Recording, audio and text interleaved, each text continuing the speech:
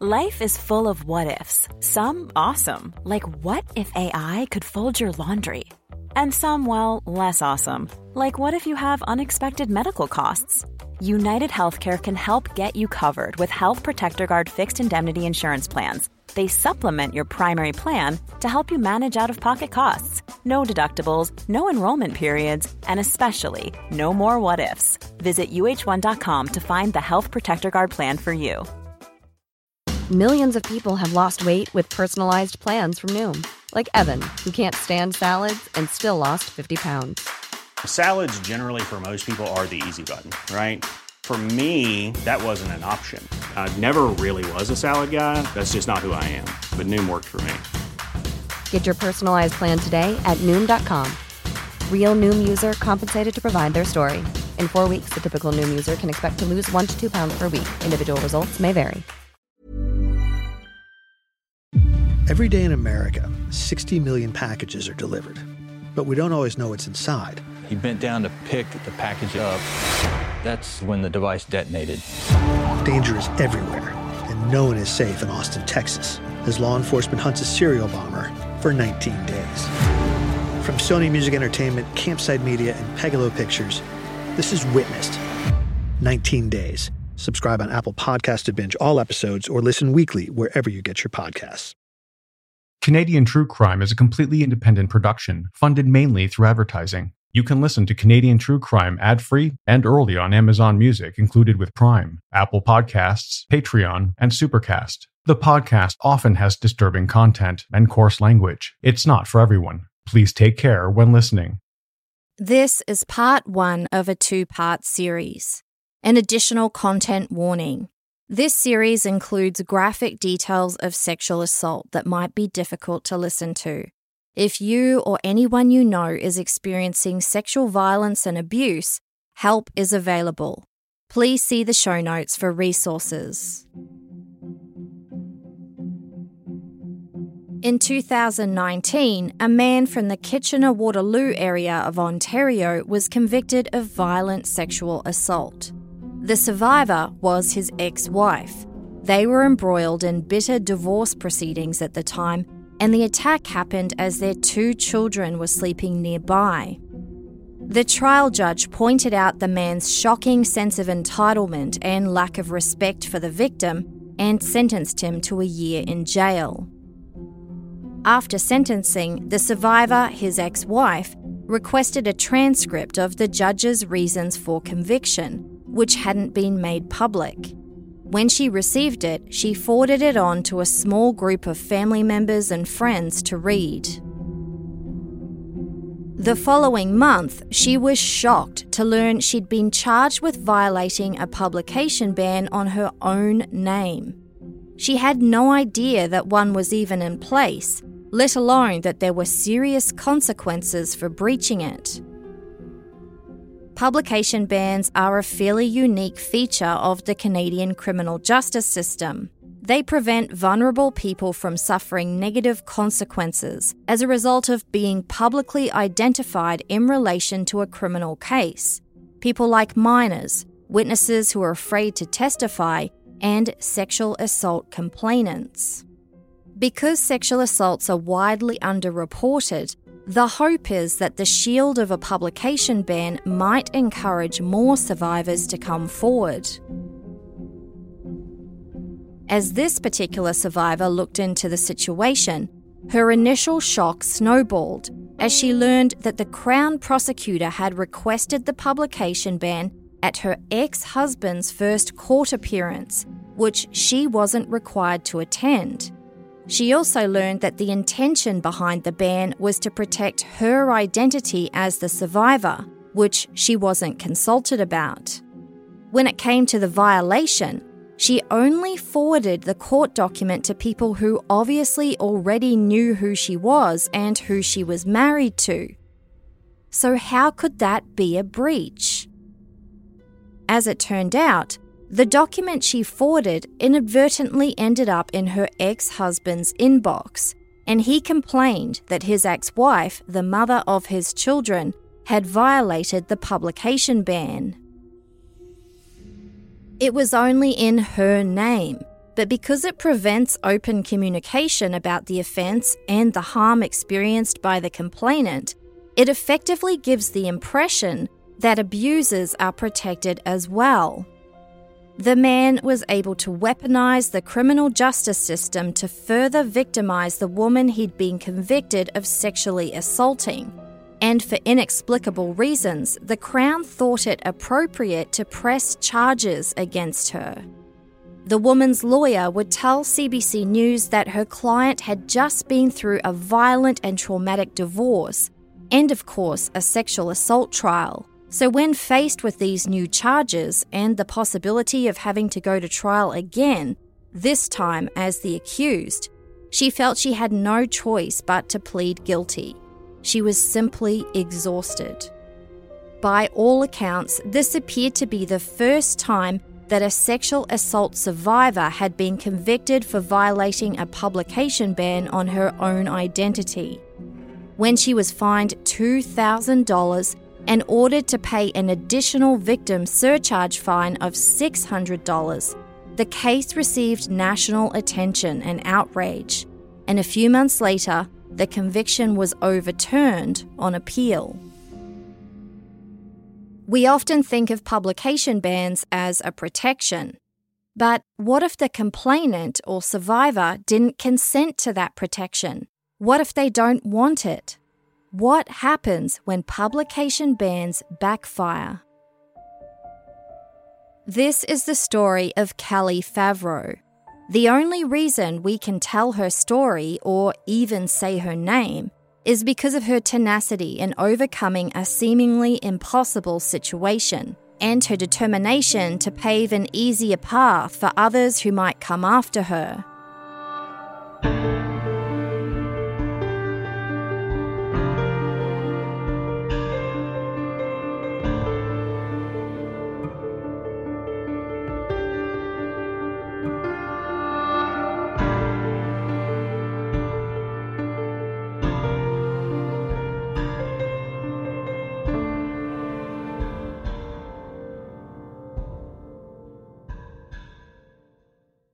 It all started in mid-July of 2015, when 32-year-old Kelly found herself chatting up a cute guy on a pub crawl.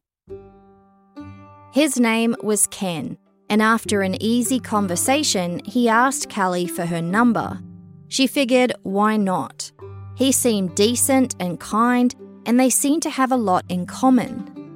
A few days later, she received a text message from him with an invitation. They both lived in Victoria, a small city located on the southern end of Vancouver Island, also the capital city of British Columbia. And each summer, there was a music festival held there called Rock the Shores. Ken told Kelly he had an extra VIP ticket for her if she wanted to go with him. Kelly said yes immediately, noting that Jane's Addiction were playing. They had a brilliant time.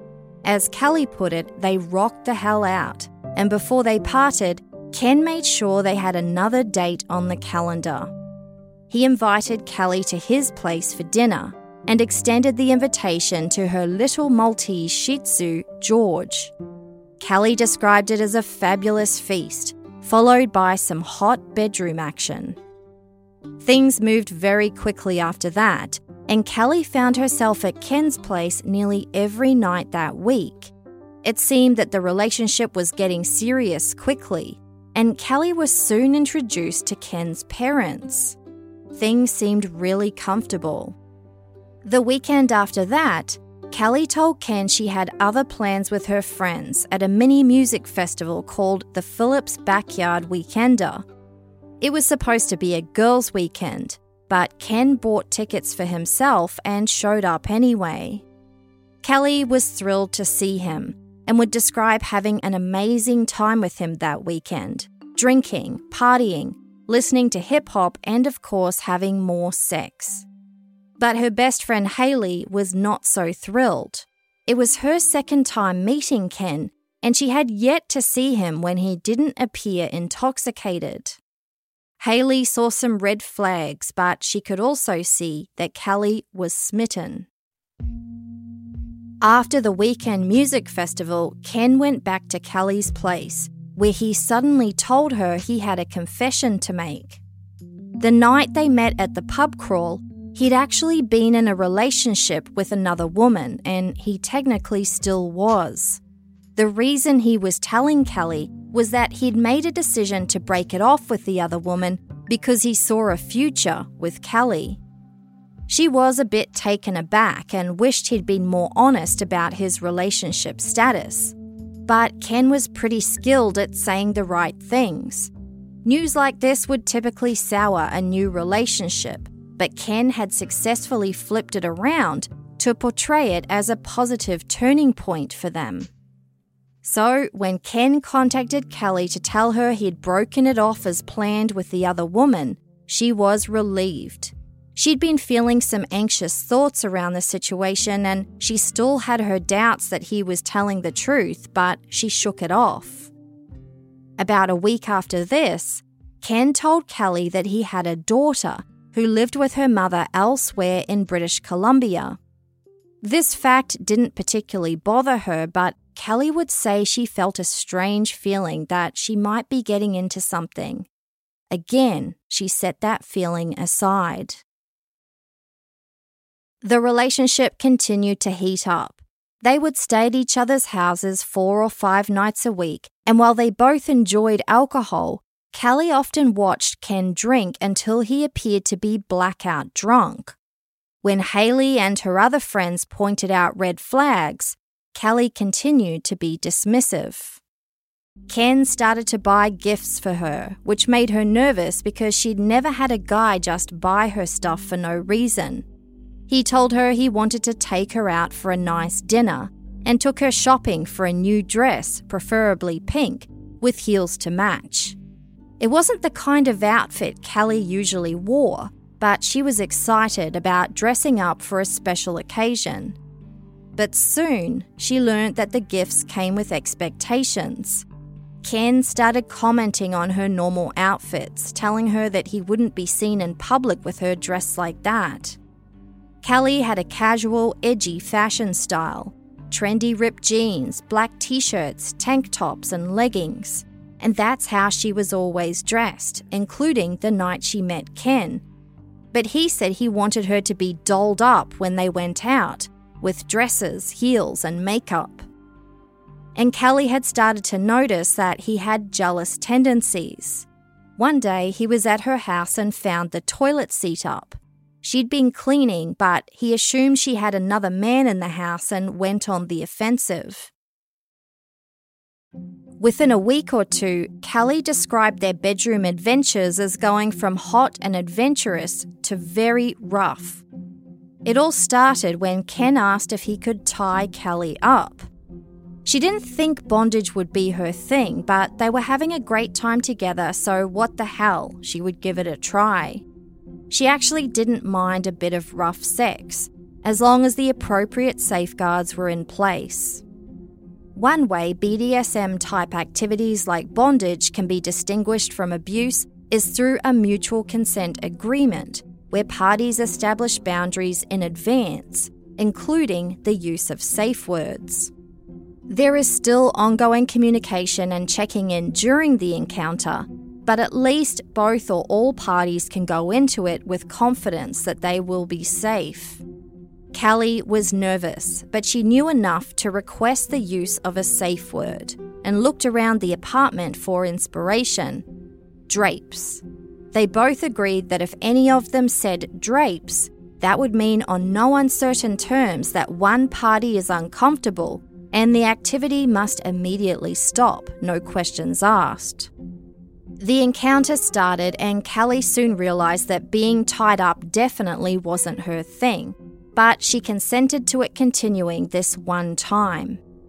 But she also realised something else. Their bedroom activities up until this point were for mutual benefit and mutual enjoyment, but Ken had started pushing things to a whole other level, with a clear shift in focus towards himself and what he wanted. And then, Kelly says he started to wear her down and insult her.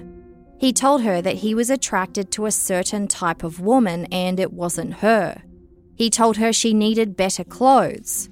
Kelly had recently worked hard to leverage her work experience into a new role in commercial securities, but Ken insulted her intelligence, telling her she had no right to operate in a man's world. He had such a way with words that she internalized everything he told her. The more he put her down, the more she put herself down. And Kelly's friends noticed that she was becoming more and more withdrawn and not acting like herself. But every time they tried to speak with her about it, she reassured them that everything was okay. After Ken and Kelly had been dating for about 4 weeks, Kelly started feeling an intense pain in her groin area. It got progressively worse, and by day 3, she was admitted to hospital with pain so unbearable that she couldn't sit or walk properly. The doctor advised her that she had contracted chlamydia, a common sexually transmitted infection that's easily curable with antibiotics. The problem is that most people don't get any symptoms, so they don't realize they have it, and if it goes untreated, it can cause serious complications in women, including pelvic inflammatory disease and infertility. Kelly was one of the lucky ones who did get symptoms. In her case, the bacteria had caused a blockage in one of her glands, and she would need a specific surgery to drain it.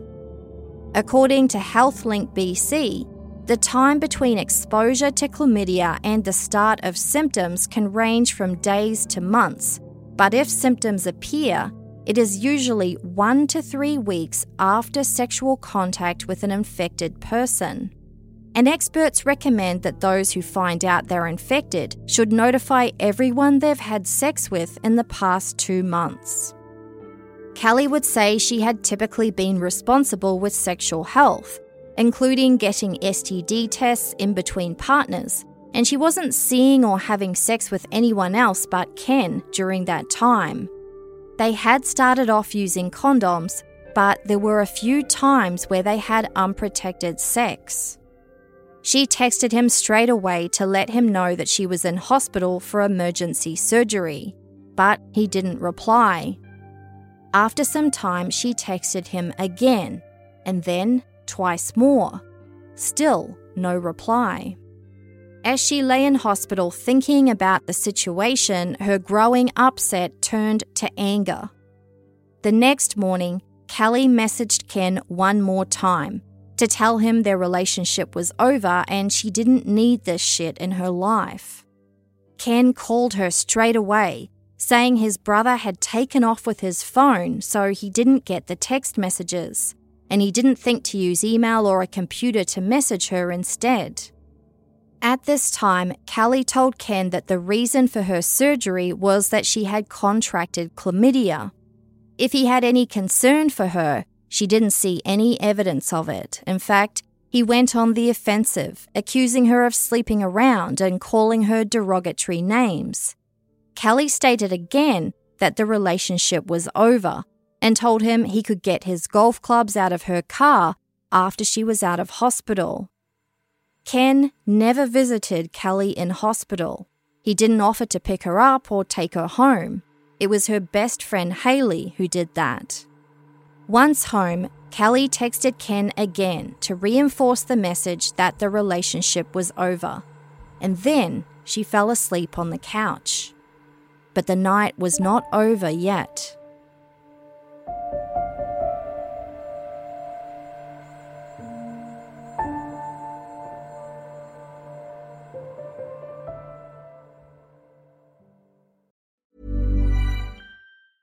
Ryan Reynolds here from Mint Mobile. With the price of just about everything going up during inflation, we thought we'd bring our prices down. So to help us, we brought in a reverse auctioneer, which is apparently a thing. Mint Mobile Unlimited Premium Wireless. How to get 30, 30, bit to get 30, bit to get 20, 20, 20, bit to get 20, 20, bit to get 15, 15, 15, 15, just $15 a month? Sold! Give it a try at mintmobile.com/switch. $45 up front for 3 months plus taxes and fees. Promo rate for new customers for limited time. Unlimited more than 40 gigabytes per month. Slows full terms at mintmobile.com. Burrow is a furniture company known for timeless design and thoughtful construction, and free shipping, and that extends to their outdoor collection. Their outdoor furniture is built to withstand the elements, featuring rust-proof stainless steel hardware, weather-ready teak, and quick-dry foam cushions. For Memorial Day, get 15% off your Burrow purchase at burrow.com/ACAST and up to 25% off outdoor. That's up to 25% off outdoor furniture at burrow.com/ACAST.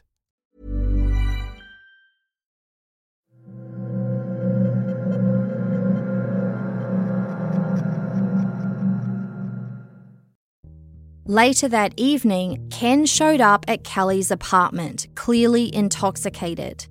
As she lay on the couch, vulnerable, recovering from surgery, he screamed at her, "I'm not your boyfriend. I can do better than you." Eventually, he calmed down and invited her to go to a bar with him. She told him she wasn't able to walk properly, let alone drink, but he kept pestering her to go out.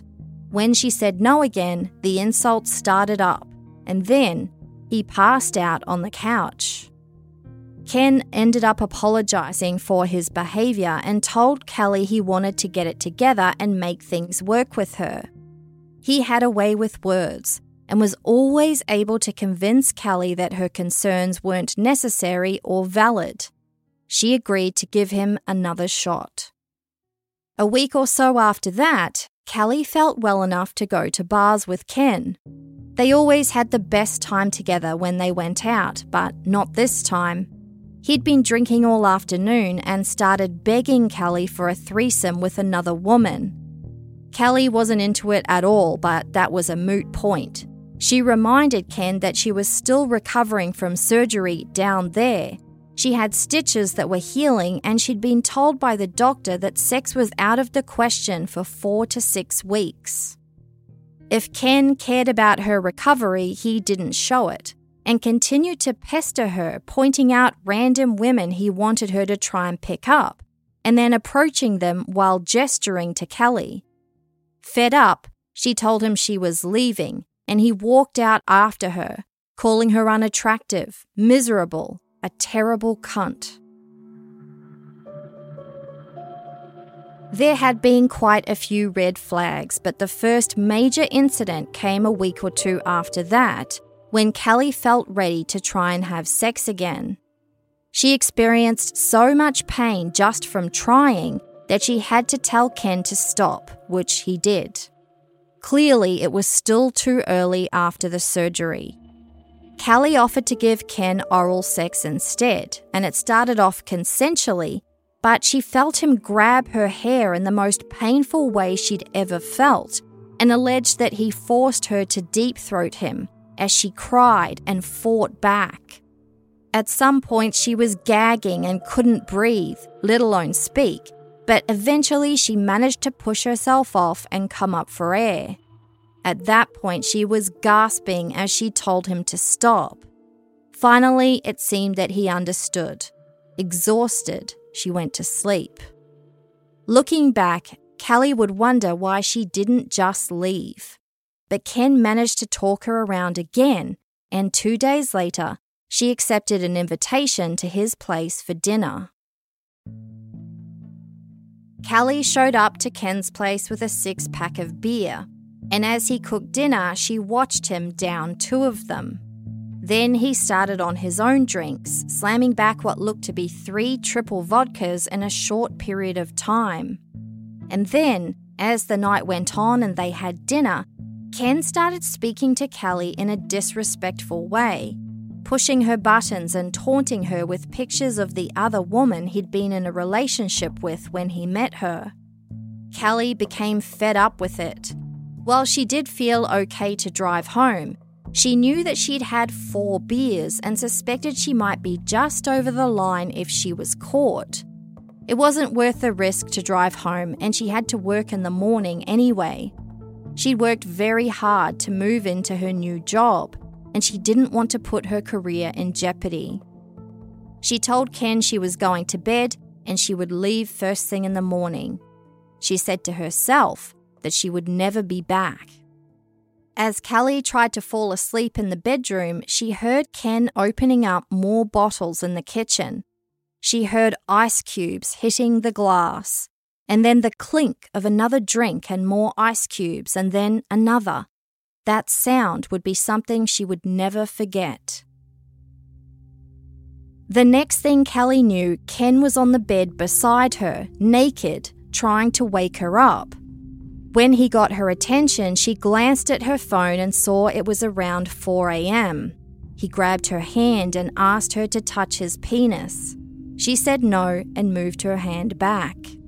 He then asked for oral sex, and she said no, rolling over to face away from him. She felt him grab her hips and try to move her body into a different position to make it easier for him to initiate sex. Kelly told him to fuck off. Not only was she done with the relationship, but his level of intoxication hit all of her senses at once, and she reminded him that she hadn't fully recovered from the surgery.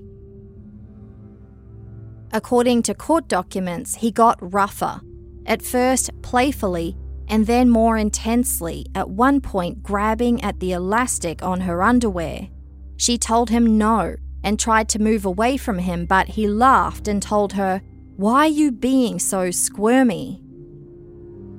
And then he said, "I'm going to rape your ass," adding that it wasn't going to hurt because he had lubricant. He pulled at her underwear elastic again, commenting that if she wore nicer underwear, then maybe he'd be more into her. Then he yanked the elastic so hard that it ripped. At this point, Kelly realized that her safety was in jeopardy. What happened next is directly from the statement Kelly would give to the police. Quote, "I'm fighting as hard as I can. I get pinned down and I can't move.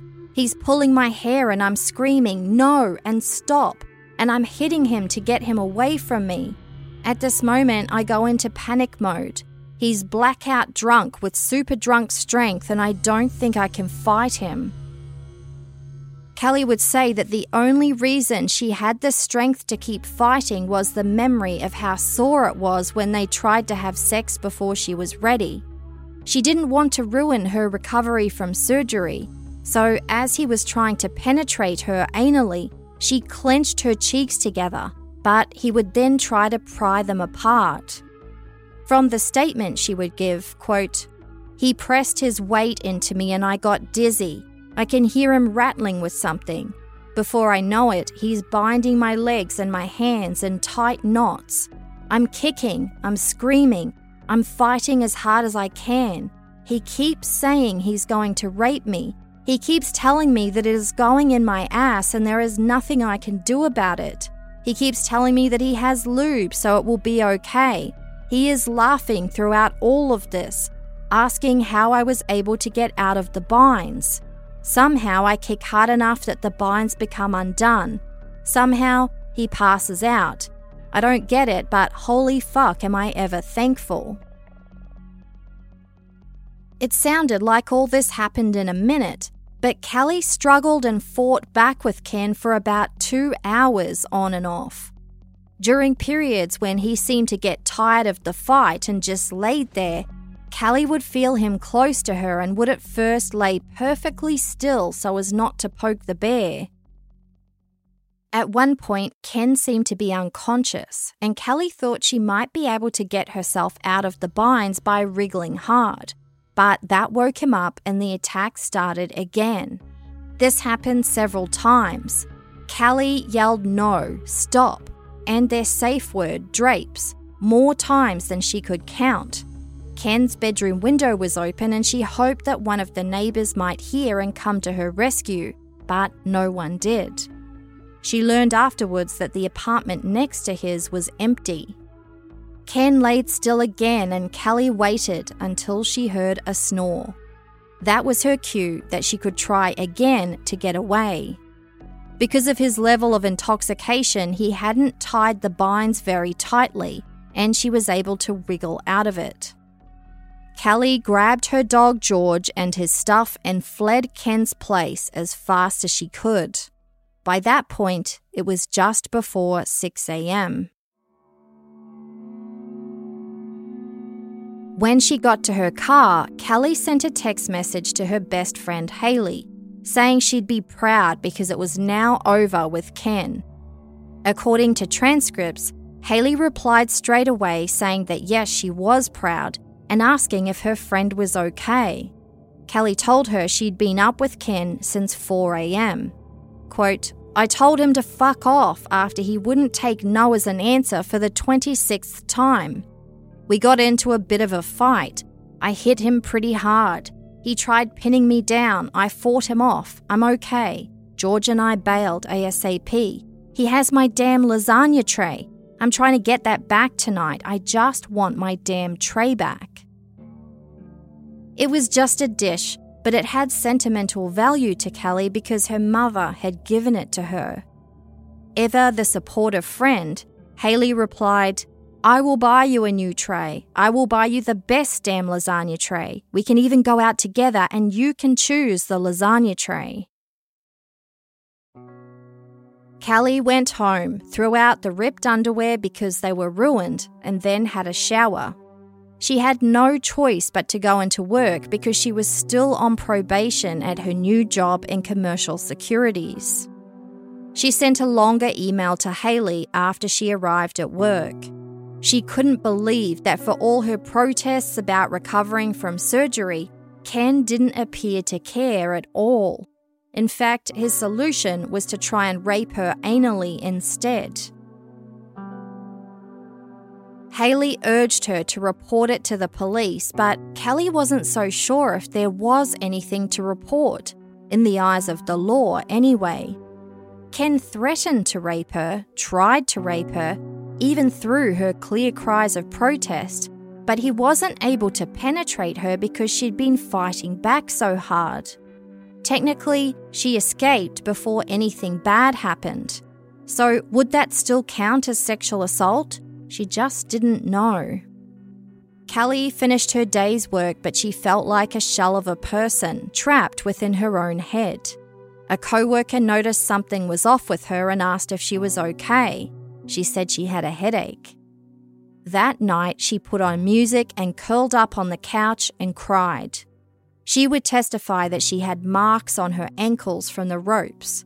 Her wrists were red and she had bruising on the back of her leg near her buttocks, thanks to Ken's attempts to pry her cheeks apart. She remembered asking herself over and over what happened. How did she let things go so wrong? Like many sexual assault survivors, Kelly blamed herself for what happened. 2 days after the attack, Kelly messaged Ken and asked for her lasagna dish back. She wanted to tie up all the loose ends as quickly as possible. Ken did not reply to her message. Kelly messaged him again the next day, and this time he replied, but only to say he was busy with his parents. She had considered cancelling plans with her friends that weekend, but she decided not to, and was surprised when she found herself having a decent time with them. Maybe it was possible to move on and put the whole thing behind her. She decided that's exactly what she was going to do. She deleted Ken's number from her phone. She could see that she wasn't going to get anywhere with him.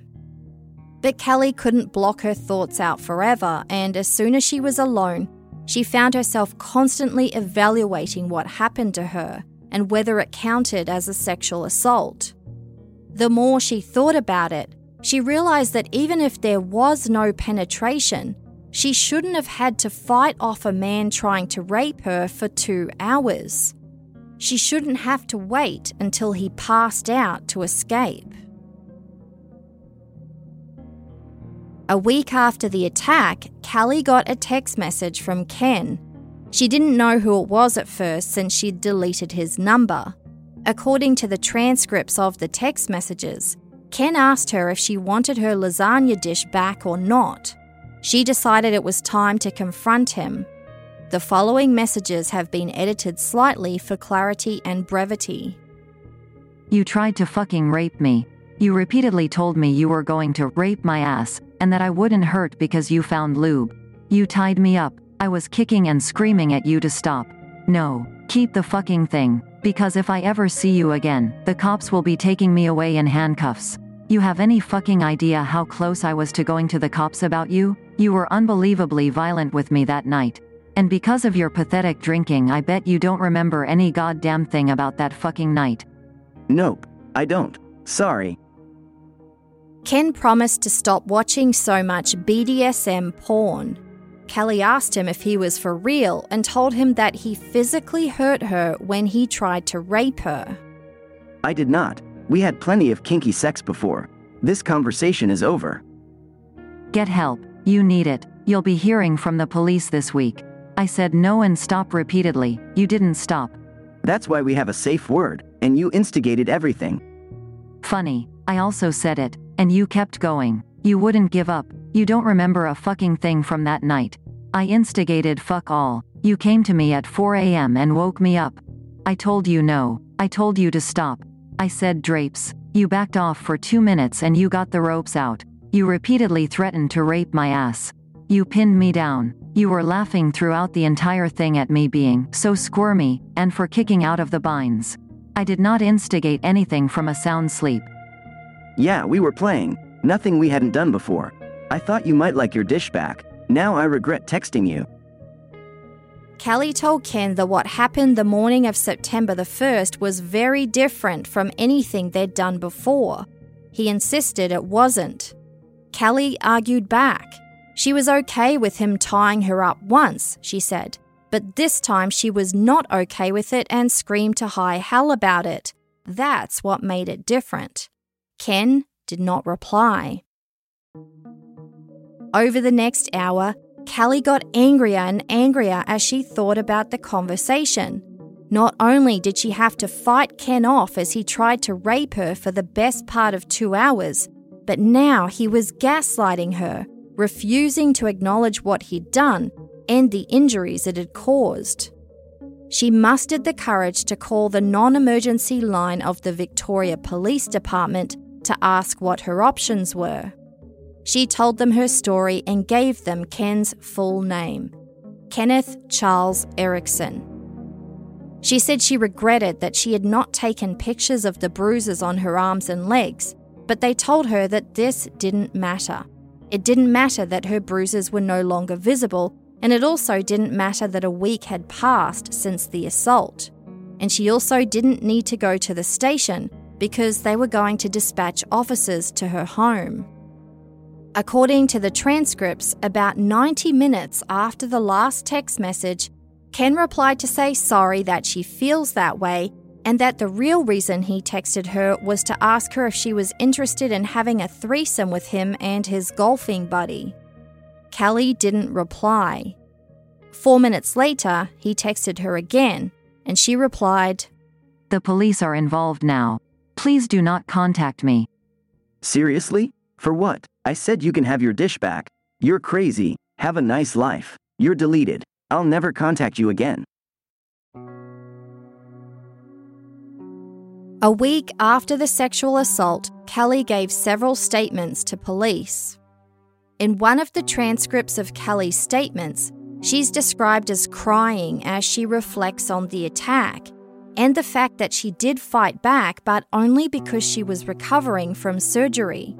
She said, quote, "I'm sure that if I didn't have the surgery, I would have just let it happen, and I don't know why." Fortunately, the science tells us why. Multiple studies show that when we're afraid or threatened, our bodies flood with adrenaline to help us deal with the trauma, and this can cause the common survival responses of fight, flight, or freeze. It's automatic and subconscious, but in many cases when women have frozen and just let it happen, they blame themselves for not fighting back. For this and other reasons, it's estimated that only 6% of sexual assault complainants in Canada will actually report it, according to statistics from the Canadian Women's Foundation. Even though Kelly fought back, she knew that there was a possibility that the officers wouldn't believe her. and at worst might believe she was somehow responsible for her own victimization. This was in 2015, just over a year before the Globe and Mail published their unfounded investigation by Robin Doolittle that found police dismiss an average of 20% of sexual assault claims as baseless or unfounded. Kelly would say she was very lucky that the constable she spoke to at the Victoria Police Department were 100% on her side and never doubted her for a minute. 2 charges of sexual assault were approved by the Crown, and Kelly learned that her case would be going to trial. British Columbia has an electronic court registry called Court Services Online, better known as the CSO. It's an online database available to all, where users can easily search and view court record information and documents going back decades. It shows criminal, civil, appeal, and BC Supreme Court cases, both pending cases and completed cases resulting in guilty verdicts. The CSO is increasingly being used as a precaution by women who are about to meet a man in person for the first time. They can search by name to see if anything comes up, and while it's obviously not foolproof, it is another tool they can use to inform and protect themselves. The morning that the trial started, Kelly looked up the CSO to see what was listed about the case, her case. This was in July of 2016, almost 11 months after the incidents she reported to police, and she'd been waiting for it to show up since it was pending.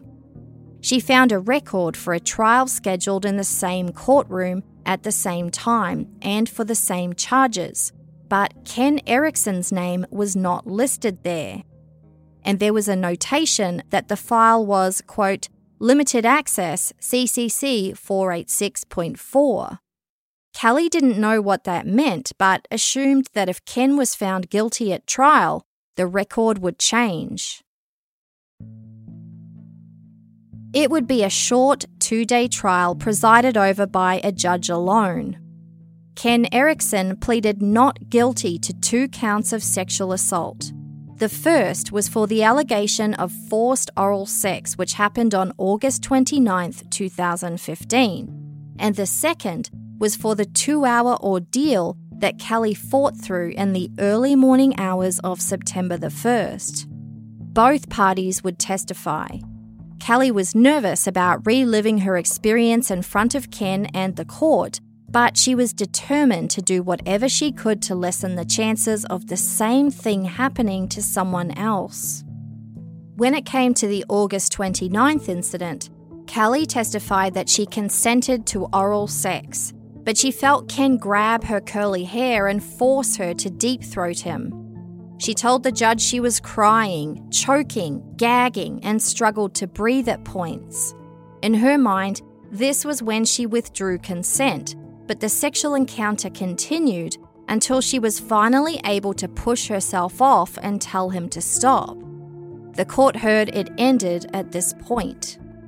Ken testified that he had no specific recollection of this incident, but insisted oral sex was a regular occurrence in the relationship and he would never force Kelly to do it or hold her against her will.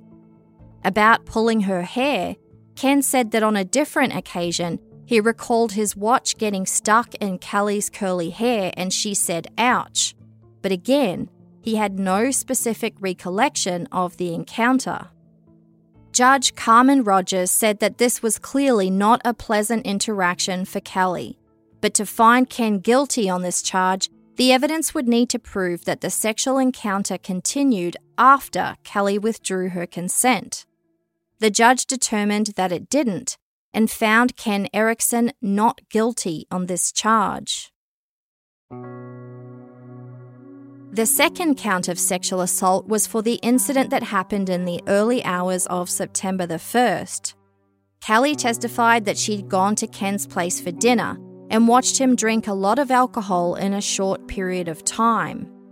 He became belligerent and started making disrespectful comments. Fed up with how he was treating her, Kelly testified that she went to bed at about midnight, telling Ken that she would be gone in the morning. She told the judge that she was woken up at 4 a.m. by Ken, who was intoxicated, naked, and asking for sex. She told him that sex was still out of the question, but he persisted, telling her, "I'm going to rape your ass," with the promise that it wouldn't hurt because he had lube. Kelly testified about kicking and screaming and fighting as Ken tried to pry apart her cheeks. She yelled no, stop, fuck off, and their safe word, drapes, but he continued, tying her legs and hands with rope and calling her too squirmy. Kelly testified that she fought him off for about 2 hours in total, the pain from having sex before she'd fully recovered from her surgery still fresh in her mind. Finally, when she was sure Ken was asleep, she was able to break free and get away. Ken Erickson testified in his own defense, claiming that after Kelly went to bed, it was she who called him into the bedroom asking for sex. He told the judge he believed this meant he had her consent for later, and told Kelly he would come in after he'd cleaned up the kitchen. Instead, he said he fell asleep on the couch for a few hours. When he woke up, he walked into the bedroom and sat on the bed, where he said Kelly was awake. But on cross-examination, he admitted he didn't actually know whether she was awake or not, but insisted they often woke each other up for sexual activity.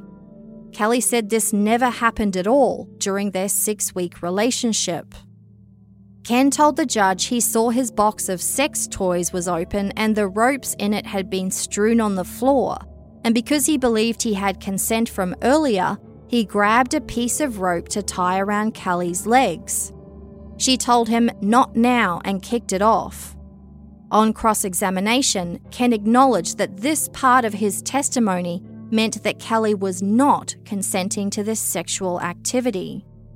Ken said he got into bed, lay next to Kelly and made various attempts to get her in the mood for sex. He told the judge that Kelly asked him to cuddle her instead of sex, but he declined, saying he wanted sex, not cuddles. Kelly had testified to fighting Ken off over 2 hours, but in Ken's version of events, the entire incident was over in about 15 minutes.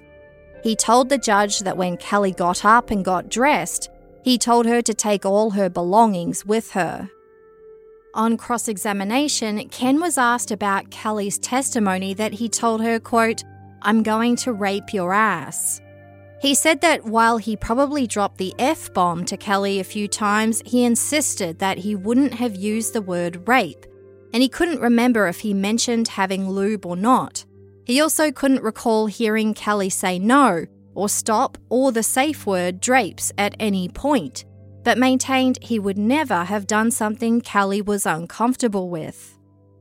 Kelly had testified that Ken ripped the elastic of her underwear, and Ken had an answer to this.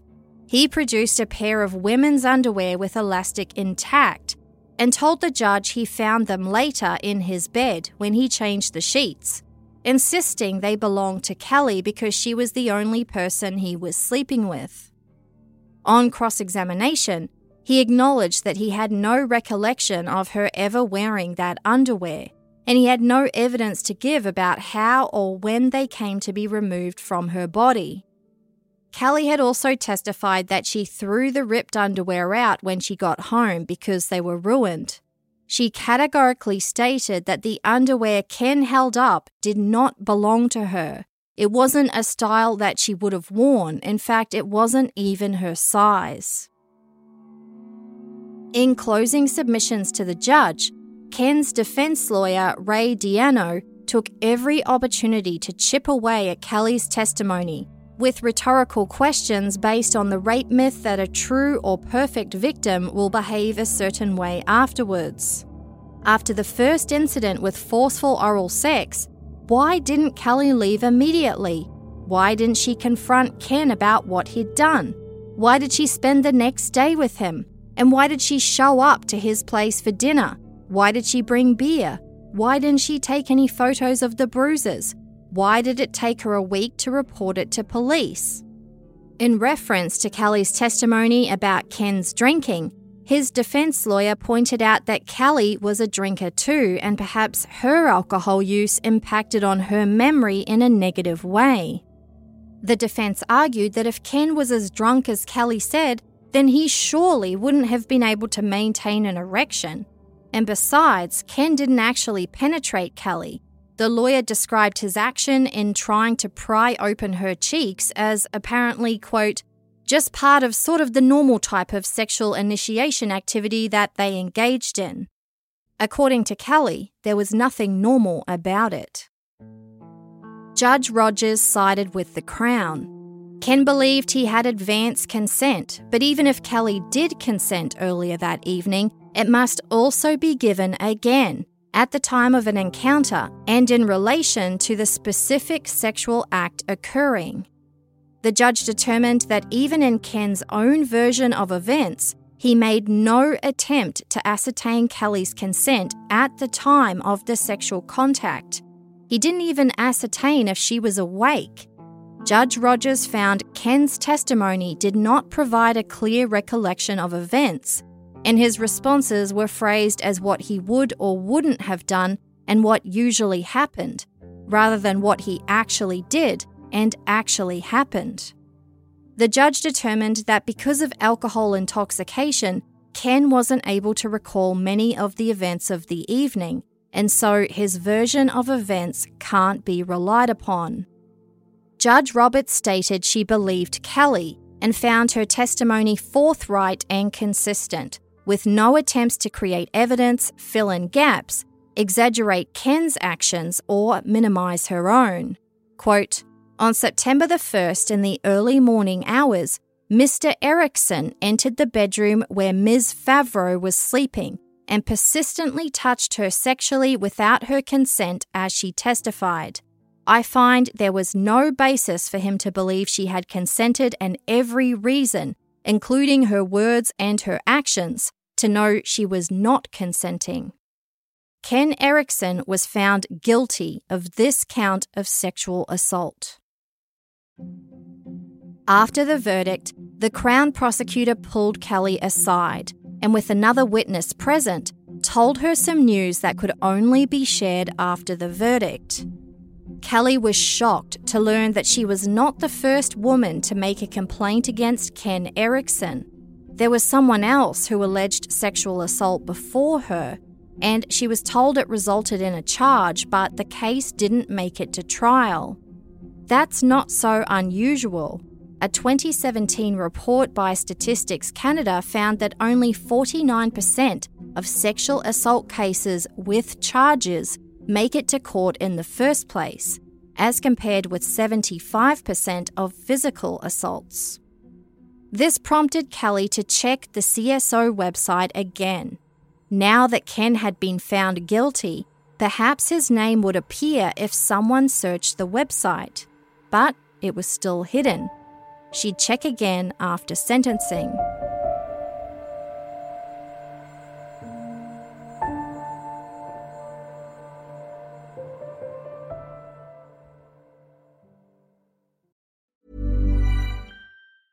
Planning for your next trip? Elevate your travel style with Quince. Quince has all the jet-setting essentials you'll want for your next getaway, like European linen, premium luggage options, buttery soft Italian leather bags, and so much more. And is all priced at 50 to 80% less than similar brands. Plus, Quince only works with factories that use safe and ethical manufacturing practices. Pack your bags with high-quality essentials you'll be wearing for vacations to come with Quince. Go to quince.com/pack for free shipping and 365-day returns.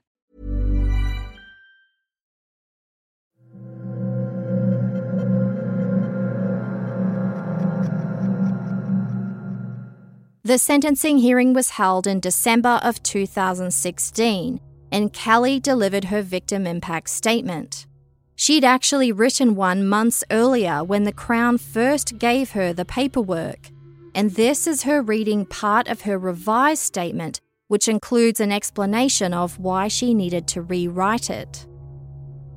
I wrote my victim impact statement in January, the day that I got it, when I wrote the original version, a version that as of this moment I still cannot read. I didn't realize just how messed up I was. I was going through the motions of my inner office manager, saw paper on my desk, and promptly filled it out with honesty and the pain that I felt.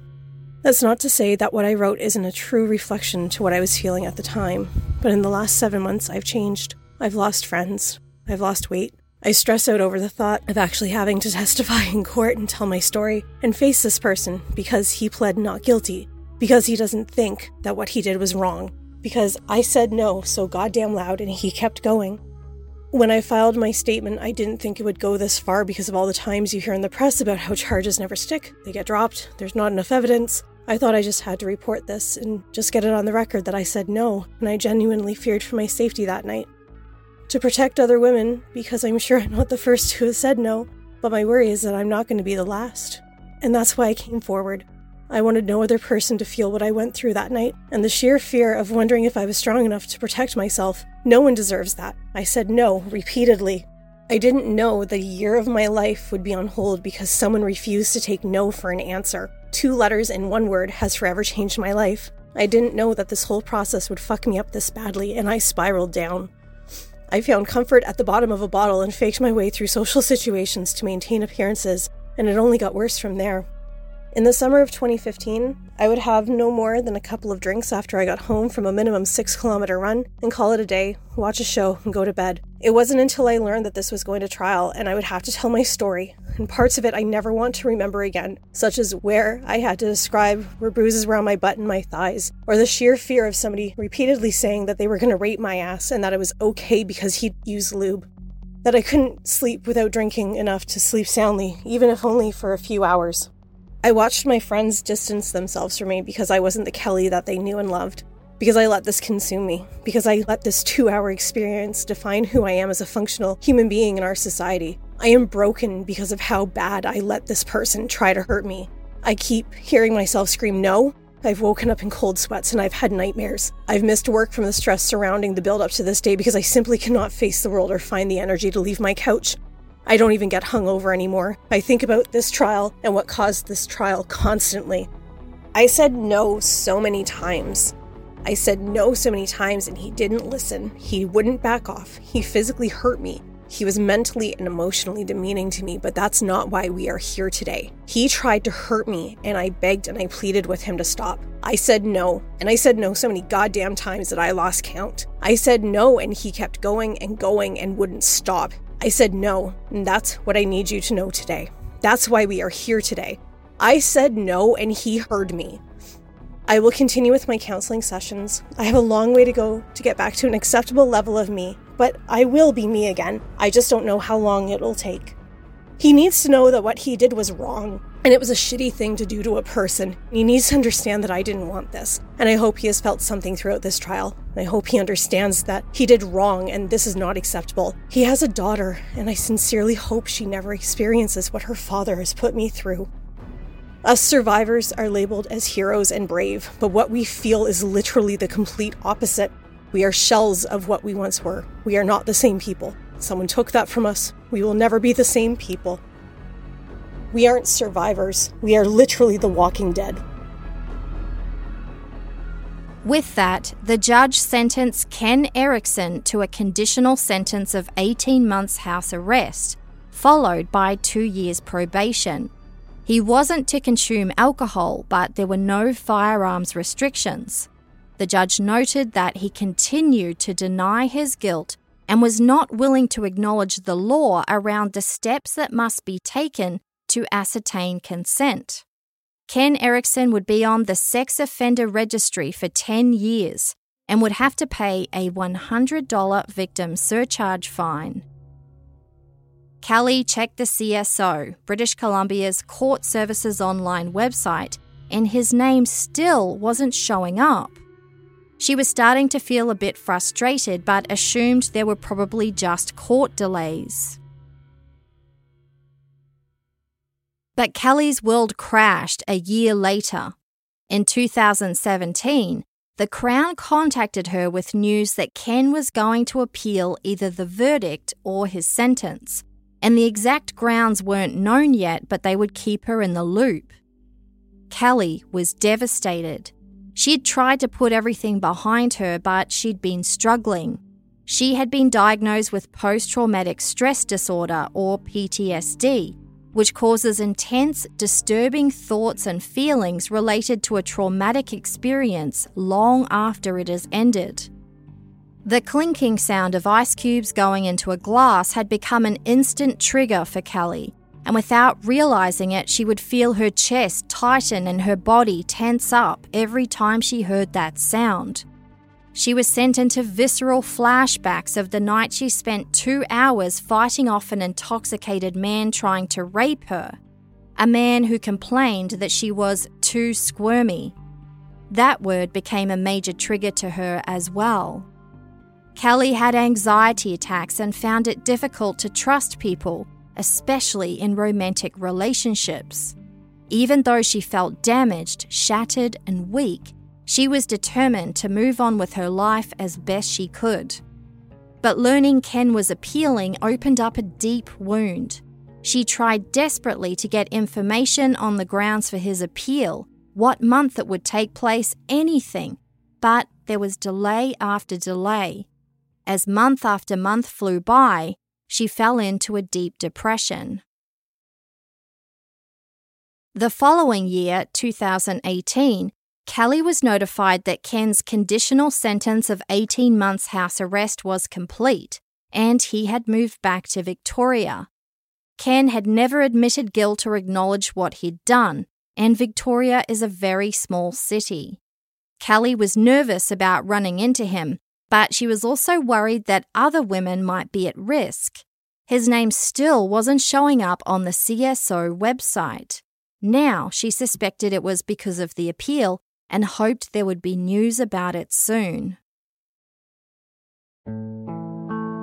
Ken Erickson's appeal of his conviction dragged out for 3 years. Appeals can be stressful enough for those on the victim side, but even more so for the survivor. And Kelly reached out often to the Crown prosecutor she'd built relationships with to get updates on where the appeal was at. She would say they'd always been good to her, and they always replied to her questions with as much information as they could. But there were countless delays and rescheduling, some because the Crown was unavailable, some because of Ken's legal team, some because of the way the criminal justice system is set up, and then COVID hit, causing more delays. Kelly felt like she was in the dark most of the time. By the time Ken's appeal was heard, it was 2020, and Kelly's beloved Shih Tzu George had sadly passed away. But she'd also welcomed new life. She'd given birth to her first child.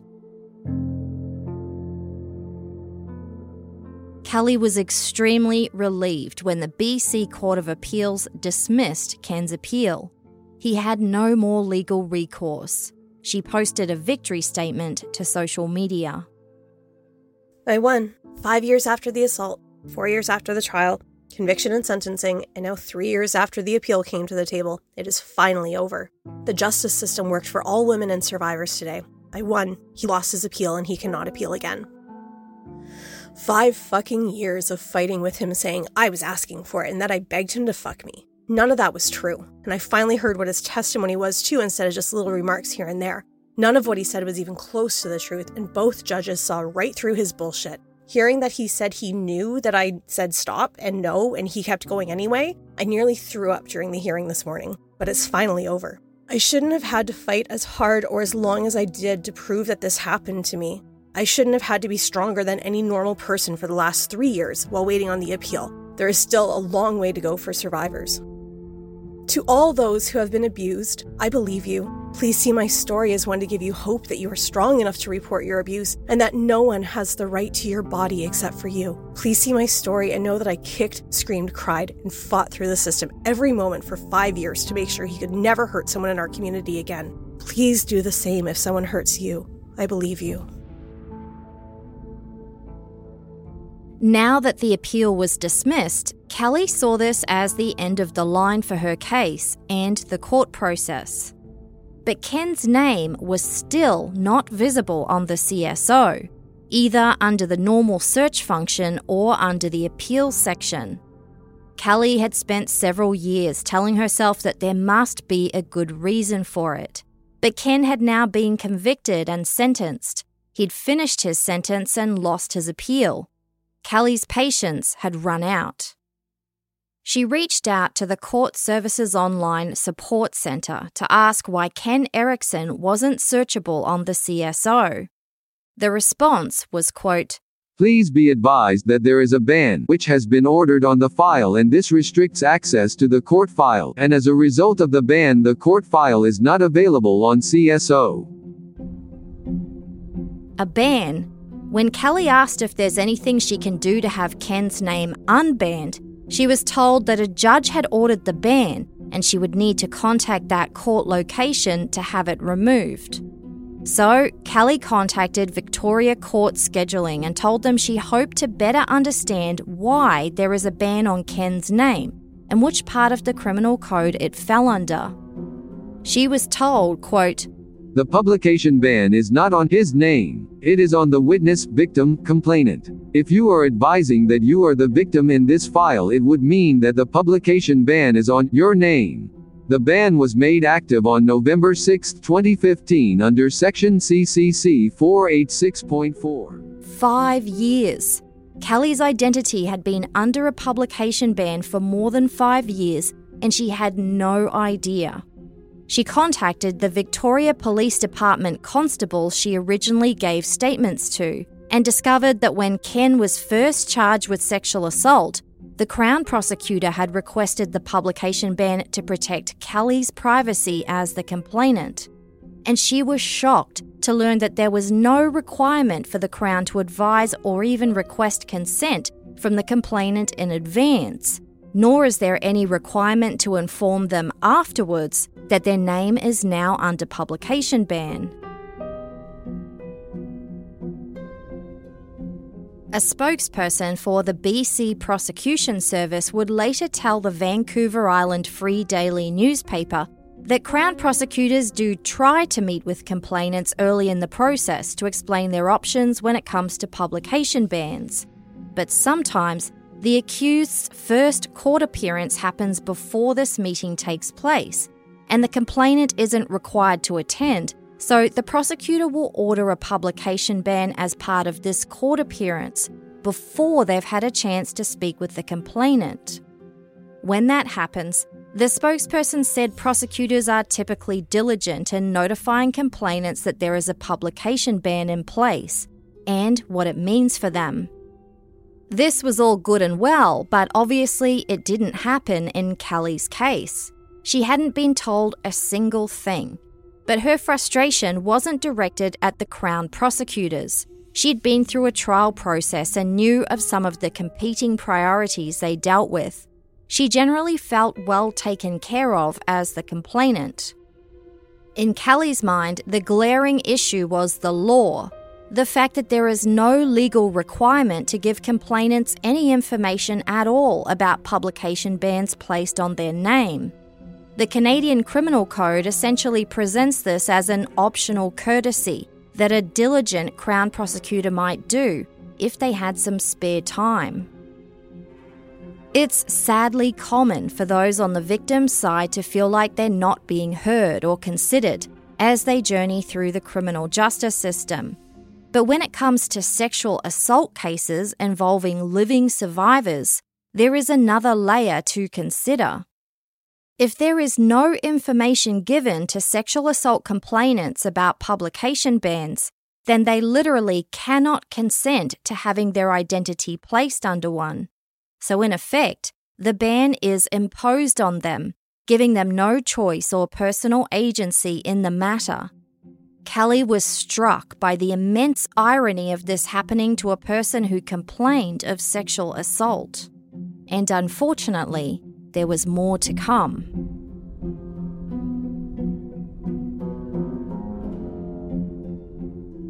That's where we'll leave it for part 1. Thanks for listening, and special thanks to Kelly Favro. In part 2, Callie embarks on an epic journey to have her publication ban removed and finds the process to be even more frustrating than she ever expected. And she soon learns that she's not alone. You'll also hear the harrowing stories of 2 other survivors who had publication bans ordered without their consent and experienced completely separate negative consequences as a result. It would all culminate in a trip to Ottawa to fight for changes in how publication bans are applied. They need your help, and there is a way that you can make a difference right now. If you agree that survivors of sexual assault should have to consent before a publication ban is ordered on their names, and you're a citizen or resident of Canada, please go into the show notes and follow the link to read and sign the petition now. There's power in numbers, and we thank you in advance for lending your support to this important cause. Part 2 will be released in the next few days, and if you're a premium feed subscriber on Amazon Music included with Prime, Apple Podcasts, Patreon, and Supercast, look out for the ad-free early release. For the full list of resources we relied on to write this episode and anything else you want to know about the podcast, including how to access ad-free episodes, visit canadiantruecrime.ca. Audio editing and production was by We Talk of Dreams, who also composed the theme songs. Production assistance was by Jesse Hawke, with script consulting by Carol Weinberg. Writing, narration, sound design, and research was by me, and the disclaimer was voiced by Eric Crosby. I'll be back soon with part 2. See you then.